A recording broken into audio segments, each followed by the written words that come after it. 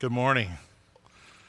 Good to see you. Hey, you made it on the cold day. I knew you'd be here because being here together is important. So thank you for coming, braving the cold. And if we were to end right now, it would have been worth coming, huh? The worship team led in some beautiful worship songs that we were able to join in. Hey, we're in week 4 of 5 on this Keeping Spiritually Fit series. Take the time and trouble to keep yourselves spiritually fit. One version of the Bible translate Paul writing to Timothy. In week 1, we talked about who we worship determines how we worship, right? Who we worship determines how we worship.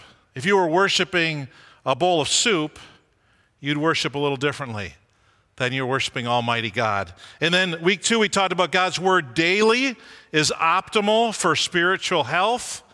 Daily, God's Word coming into us. I mean, we eat every day, we breathe every day, we sleep every day. Most days we shower.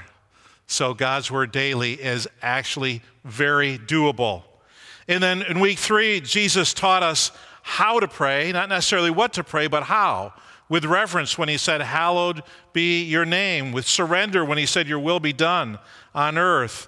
He said to pray with contentment. Give me my daily bread. And with alignment, God will forgive others as you forgive our sins. And then with dependence when he said to deliver me from evil. And this morning, we're doing the cardio workout. This is the cardio part of spiritual fitness, and that is service. That is serving others. Serving others is the cardio. And without cardio, things are not optimal with your physical health. Without a cardio workout, they're just not optimal. And without service, our spiritual life is not optimal. It's just, it's okay. But until we actually serve others and we become less and we elevate others, then our spiritual life isn't going to be optimal. So the key truth for this morning is that our drive to serve others is deeply rooted in the nature of God. Our drive to serve others, where does it come from? It's rooted in the nature of God, the essence of God, His being. We know the triune God, right? The triunity, the Trinity, that God is Father and Son and Holy Spirit. Oftentimes we say Father and Son and Holy Spirit. But let's think about Father, Son, and Holy Spirit. How there's an equality in the fact that there's just one God. There's one God, God who is Father, God who is Son, and God who is Holy Spirit. And if we really want to be like Jesus, then we understand that the Trinity, they serve one another. Jesus said, not my will be done, but your will be done, when he was in the garden. When Jesus underwent the temptations in the wilderness, afterwards, the Father sent angels to minister to him and to strengthen him. And the Holy Spirit, Jesus said, hey, if it's by the power of the Spirit that this young man has been healed, then the kingdom of God has come upon us. The Holy Spirit was ministering to the Son as he empowered him to serve. And so we see that Jesus returns to heaven and he says, I'm going to send the Comforter. And then he says, the Comforter whom the Father will send in my name. It says that Jesus sends the Comforter. It says that the Father sends the Comforter. So you've got the Father, the Son, and the Holy Spirit, right? The Comforter. They all serve each other. The nature of God is this loving community, not just of relationship, but let's go one step further, but of service. Of service. Who God is he someone who serves himself. The Father serves the Son, and the Son serves the Spirit, and the Spirit serves the Father, and the Spirit serves the Son. And the Son serves the Father, and the Son serves the Spirit. There's this essence, this nature of God that is service. In the book Kingdom Collaborators, my friend who whose book I only copied, and because I'm in front of all of you, I can't remember his name. I remembered it in the first service. He wrote this. He wrote this about growing through service. He said, people development cultures understand that people don't, Reggie McNeil said, people development cultures understand that people don't just grow into serving, but they grow through serving. They grow through serving. So this past week, Mitch has done Monday through Friday, getting to work at 5 a.m. every morning in Wayne, Nebraska, where he lives. My wife and I weren't stressed at all about having him having to be to work at 5 a.m. I mean, we never thought of it one weeknight this past week, only maybe like every weeknight. Is he getting to bed? Is he going to get to work? You know, all this stuff, the baby of the family syndrome, right? But as he's been serving the needs of the college in a custodial position, that's serving, he has been growing. He has been learning. He's been learning what people need. He's been growing in his skills and his ability and hopefully in his heart of service to others. We grow through serving. In his book, Letters to the Church, Francis Chan writes this: how would you respond if Jesus took off your shoes right now and began to wash your feet? Try to envision this. He writes, I wouldn't be able to hold it together. I picture myself crying uncontrollably. I think I would feel so unworthy and uncomfortable, but also secure and honored. I can barely imagine standing in the same room as Jesus. My mind doesn't have a compartment that fits the thought of my Creator and Judge washing my feet. It feels impossible. And then he writes this: at the core of our faith lies this belief that Almighty God humbled himself to serve us and die for us. At the root of our calling is a command to imitate him by serving one another. And that's the key thought here this morning, is that our drive to serve, it's rooted. By the way, I found that after I already came up with the word rooted. Great minds think alike. It's rooted in the very nature of God. This book by Christian Buckley and Ryan Dobson called Humanitarian Jesus, Social Justice and the Cross. So there's some different stuff in here, right? But they interview different people. And they interview somebody from this organization. I thought it was really interesting. You've heard me talk about my cousin who passed away recently, and she worked for this organization that sent hundreds of millions of dollars every year to worthy and needy places around the globe. And she told me, and again, not a believer, but she said to me, you know, with all the organizations that I work with around the world, in all of these third world countries, in these some of these African countries that are dominated by corrupt leaders, she said the best organization I partner with, the absolute best, is Samaritan's Purse. She said they are second to none when it comes to helping people in crisis. So one of the people in this book is one of the leaders of Samaritan Purse, and they say this. They say, I believe that the focus on providing human needs has diminished the message we are supposed to carry as Good Samaritans. The parable that Jesus told about the Good Samaritan is certainly at the core of the work we do here at Samaritan's Purse. Our purpose in responding to crises around the world is not to help the government provide housing and soup kitchens for refugees. Our purpose is to work with people through the storms that beset them to earn the right to proclaim the love of Jesus Christ. That is what compels us to meet the needs of others and to do it unashamedly. It's interesting that the best way to share the gospel is actually to act in alignment with the nature of God, who is the one who serves. And that when believers join together, the best time to get the gospel message to a group of people is when they've just gone through this terrible situation and they're beset with a crisis, and you come in and you meet the needs present in their lives because of the crisis, but you do it for an ulterior motive. And that is not to get something from them, but to give something to them, to share the gospel. I thought, How interesting that when we act in alignment with the nature of God, that is actually one of the best opportunities to share the gospel with somebody. So it's not just throwing tracts out of a plane window, although that's been known. Actually, somebody picks it up and God uses it and they're led to Christ. But the best way, I thought to myself, what if my neighbor decided she was too afraid to care about the kid next door? What in the world would my life be like today? What if the person who led you to Jesus was too afraid of what you might think of them? They just decided, I'm uncomfortable. I'm not going to do it. Where would your life be today? So when we see somebody in need, isn't that the time to serve, to image the heart of God and to serve? So we're going to look at this morning Romans chapter 12.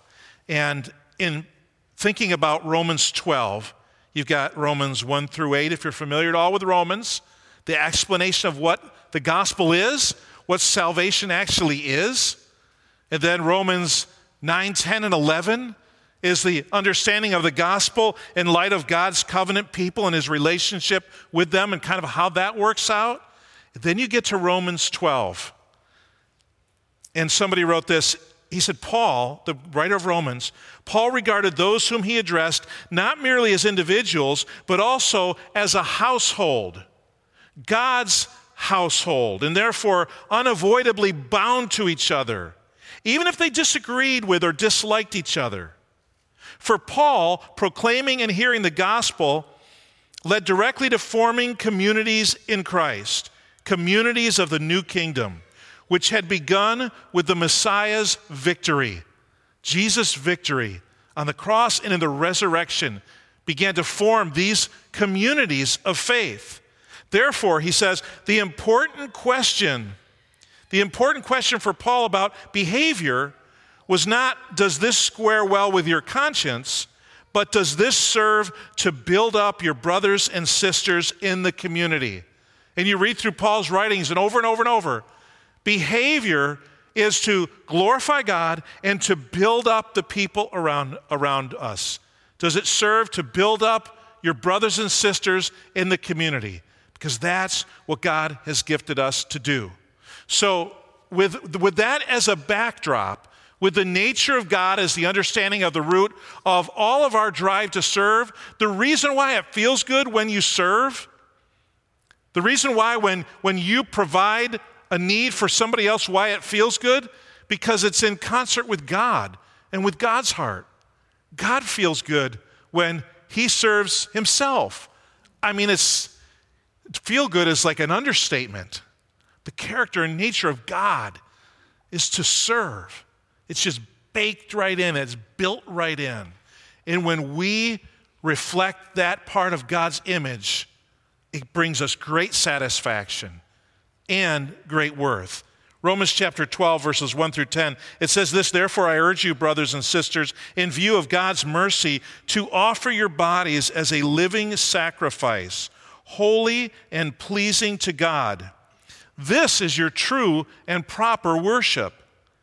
Do not conform to the pattern of this world, but be transformed by the renewing of your mind. Then you will be able to test and approve what God's will is, his good, pleasing, and perfect will. For by the grace given me, I say to every one of you, don't think of yourself more highly than you ought, but rather think of yourself with sober judgment, in accordance with the faith God has distributed to each of you. For just as each of us has one body with many members, and these members do not all have the same function, so in Christ we, though many, we form one body, and each member belongs to all the others. We have different gifts according to the grace given to each of us. If your gift is prophesying, then prophesy in accordance with your faith. If it is serving, then serve. If it is teaching, then teach. If it is to encourage, then give encouragement. If it is giving, then give generously. If it is to lead, do it diligently. If it is to show mercy, do it cheerfully. Love must be sincere. Hate what is evil. Cling to what is good. Be devoted to one another in love. Honor one another above yourselves. There's a progression through this passage that involves a response to mercy, and then a surrender, and then a transformation, and then we acquire humility. Then we become a unified and interdependent people who serve one another in love. So let's look more closely at the teaching that progresses through this passage. If you have the notes page, if you happen to pick it up when you came in, there's 7 things there, and we're going to go through them quickly. Number 1, the basis of our commitment to Christ is the mercy of God. He says, therefore I urge you, brothers and sisters, in view of God's mercy. Some theologians have said, hey, you should read Romans backwards. It would make way more sense backwards. You read chapters 12 through 16, and then you read chapters 9 through 11, and then you start with chapter 8, 7, 6, 5, 4, 3, 2, 1. Because often, Paul always writes, he gives the truth first, and then in the second half of his letters, he says, this is how you should live in light of the truth. And some theologians say, hey, but if you read Romans and you read what you're supposed to do, you get how you're supposed to live and what you're supposed to do. And as you go backwards, you see, oh, this is why I'm supposed to do it, why I'm supposed to do it until you get to the beginning of the book. You kind of start the end from the beginning. There's some movies like that, right? They go backwards. And it's really interesting when you think about the whole letter of Romans, the basis of our Christian commitment. He says in chapter 12, as he begins chapter 12, he says, I urge you, brothers and sisters, in view of God's mercy. In light of that, hey, God was merciful to you. This is the response, chapters 12 through 16. This is how you should live. This is why you should treat one another. This is why you should think about each other. This is why you should accept one another as I have accepted you. And all the way through those beautiful, wonderful chapters.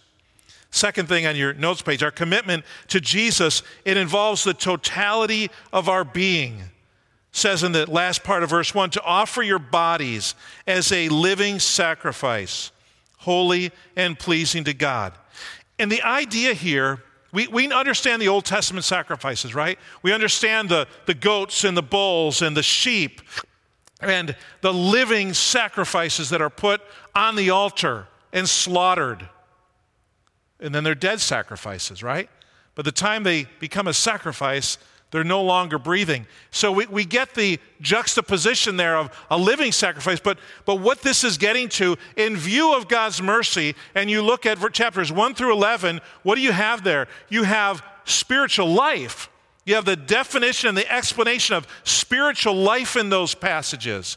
And then you get to chapter 12, in view of God's mercy, in view of the fact that God has quickened you, has made you alive spiritually, that you're a spiritually alive person, present your spiritual life to God as a sacrifice. So you've got somebody who is dead in their sins. They're probably not going to do much for God, although God, right, uses everybody. But they, from their vantage point, aren't serving God very well. Before we became believers, before we became followers of Jesus, we weren't serving God very well. But then once God transforms us as beings, as created ones, and we become new creations, the only response is to take that new creation that we have and say, God, here, I'm giving myself to you. I want you to use me. I'm alive now. I'm spiritually alive. I have the presence of the Holy Spirit, the power of the Holy Spirit, the gifts of the Holy Spirit, the knowledge of God, the truth of His Word, and I offer myself to you. I surrender myself to you as this spiritually alive now sacrifice. Let me serve you. Do with me as you will. So you'll get up tomorrow morning and you'll be kind of tired. And if you moved snow this weekend, you might be a little bit sore. And it's going to be Monday in February. Woohoo! And you're going to think, oh, I don't have much. You're a spiritually alive person who's been gifted by God. And there's a whole world of people that we have the opportunity to serve. So I'm not expecting when you get up to spring out of bed, but allow as you wake up, allow the truth of who you are and the fact that you have surrendered yourself to God and offered yourself to Him, allow that to be a reality in your week this week. So, God, who am I going to serve in light of and in view of the mercy of God? And it's the totality of our being, our physical space and our spiritual life as well. Number 3, our commitment to Jesus is fueled by a transformed mind. Don't conform to the pattern of this world, but be transformed by the renewing of your mind. A few weeks ago, we talked about the one color elephant and then the other color elephant swimming down the river. And we talked about how you can't just get rid of something as easily as you can replace it with something else. And a transformed mind is looking at all of creation, at learning from one another, looking at the experiences God gives in our lives, the Holy Spirit, and then the most direct form of revelation from God, His Word, and understanding His Word, and learning and growing and saying, I used to think this way, but now I think this way because my mind has been transformed. I'm different now. My wife and I, we watch our kids and we watch them parenting their kids. And sometimes we'll say to ourselves, oh, we used to think that way, but we've grown up and our minds have been transformed through experiences and through truth and through teaching of others and through examples, and now we think a different way. I used to think this way about the people I work with and my relatives and the people around me that are giving me a problem and coming against me. But my thinking's been transformed. It's literally been a renewing of my mind. Now I think differently about those people. I want to pray for them and I want to love them because that's what Jesus teaches me to do. And I want to be a transformed person. So whenever we learn something and our belief is transformed, that transformation is never complete until we take that learning and put it into action and actually experience it and put it to the test and prove it and say, God's word is true. God's truth is true. It works in my life. It actually works. So this renewed mind, this transformed mind, God's word transforms. Predominantly, primarily, foundationally. But don't ever discount all the other ways that God will transform our mind too, that all spring out of God's word. The Holy Spirit, all of creation as we see what God has done, other believers.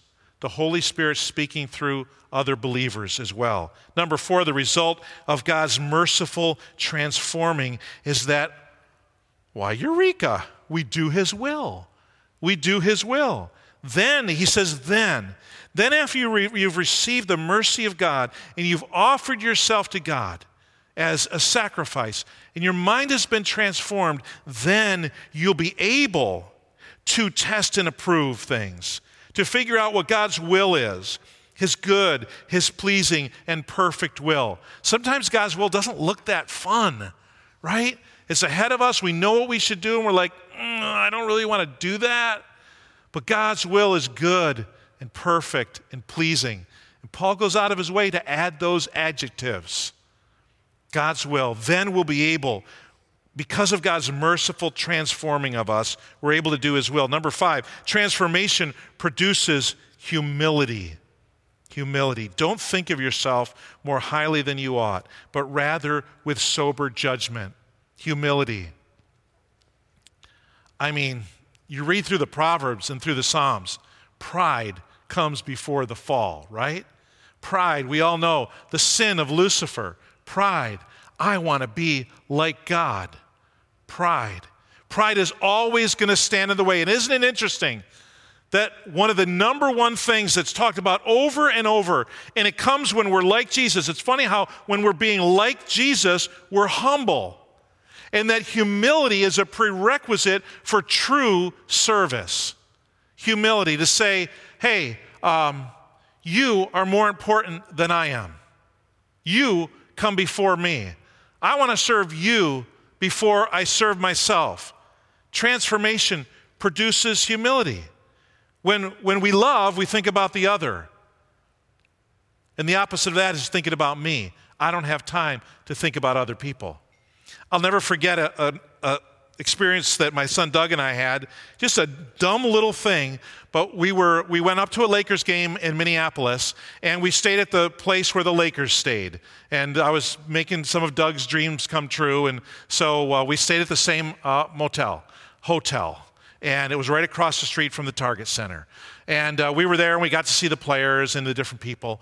And we were getting on an elevator one time, and I think his name is Bill McDonald. I'm not sure. I think his last name is McDonald. He was the TV announcer who would call the game for the Lakers. And if you were in Los Angeles listening to Los Angeles station, it would be McDonald's voice, and there was another guy with him. But these two guys were the announcers for the Lakers. And we got up to the door open, and he happened to be standing there. And we kind of stepped back and we went like this. And with his tie and his nice pressed shirt, I'll never forget it, he goes, I insist. I mean, with all the energy and vim and verve in the world, I insist. And so to this day, Doug and I will joke about that. If I'm doing something, he'd say, oh, Dad, I insist. I insist to put you ahead of me. And that has just became this larger-than-life illustration for me of humility and loving other people. And now, I don't even know if the guy's a believer or not. I have no idea.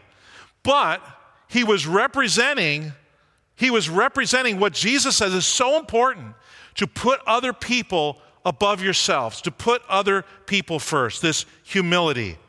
Number 6, the body of Christ is made up of many unified, interdependent believers who need one another. There in verses 4 and 5, it says, for just as each of us has one body with many members, and these members don't all have the same function, so in Christ we, though many, form one body, and each member belongs to all the others, unified, but not independent, interdependent.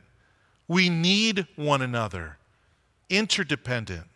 So it's actually a praise the Lord moment when we would say to one another, hey, I need you. I need what you offer. I need the gifts that you have. Hey, could you help me? Could you help me? I joked with Steve Harden. We were in a men's group this week, and he was on the screen. Zooming in.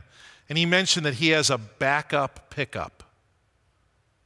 And I wasn't sure if that was his second older pickup, or if it was a pickup that only ran in reverse. His backup pickup. I'm not sure. But I told him, I said, Steve, since you now have spoken and said that you have a backup pickup, now we would all like your cell phone number and your address, so that when one of us needs a pickup, we know, well, you got a backup pickup, so I won't feel bad about borrowing that. He said sometimes it starts and sometimes it doesn't. But we need each other. We do need each other. And we shouldn't be apologetic. We shouldn't feel weak. The culture would make us feel weak when we have needs. But the scriptures teach us that we need each other. And it's all in this context of serving. If I need you, you serve me. If you need me, I serve you. Service, it's at the heart of who God is. And then number 7, we are gifted to serve, and we serve empowered by love. And again, at the end of this section, verses 6 through 8, that talk about if you have this gift, then use it. If you have that gift, then use it cheerfully. If you have this gift, then use it diligently. But then he says this. He says, love must be sincere. You ever question your motives? Anybody in leadership, whether you own a business, you're the head of a department, you're the head of your family, you're in charge over some nonprofit organization or a group, If you ever stand in front of people or teach or speak or lead a call, we're always checking our motives, aren't we? Like, why did I just say that?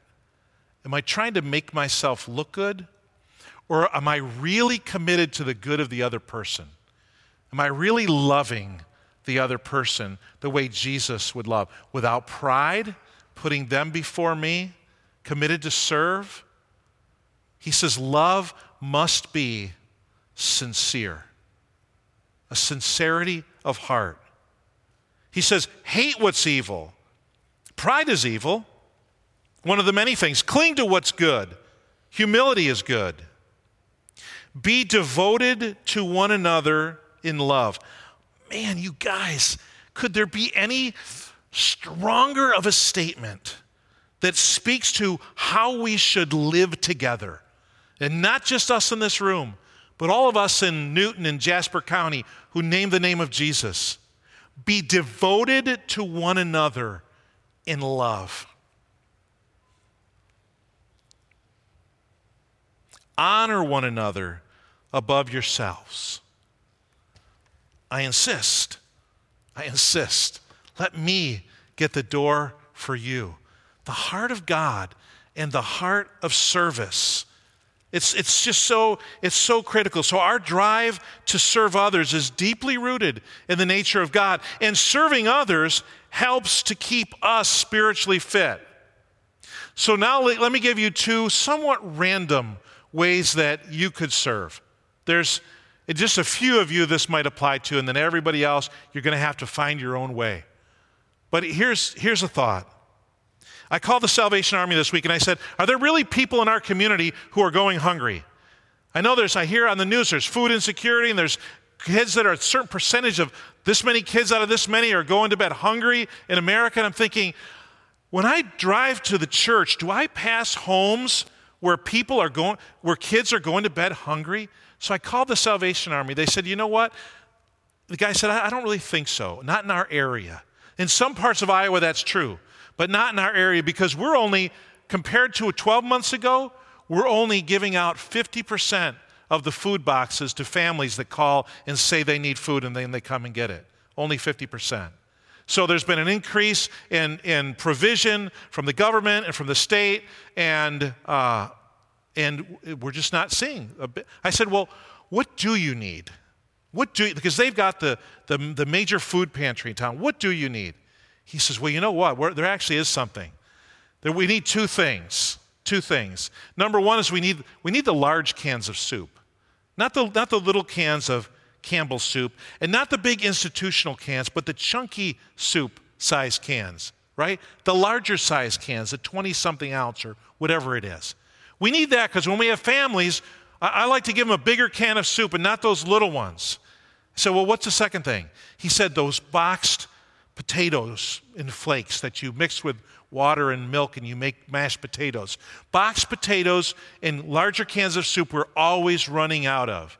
I said, well, I'm going to tell our people, and I'm going to ask them to get those two things and to drop them off at the Salvation Army. And I didn't tell him this, but when you go, just say, you don't have to, but hey, I'm from Community Heights. We heard you needed these. And just drop them off. A way to serve, you're not going to get any glory out of it. You're not going to get any, right? Your reward is in heaven.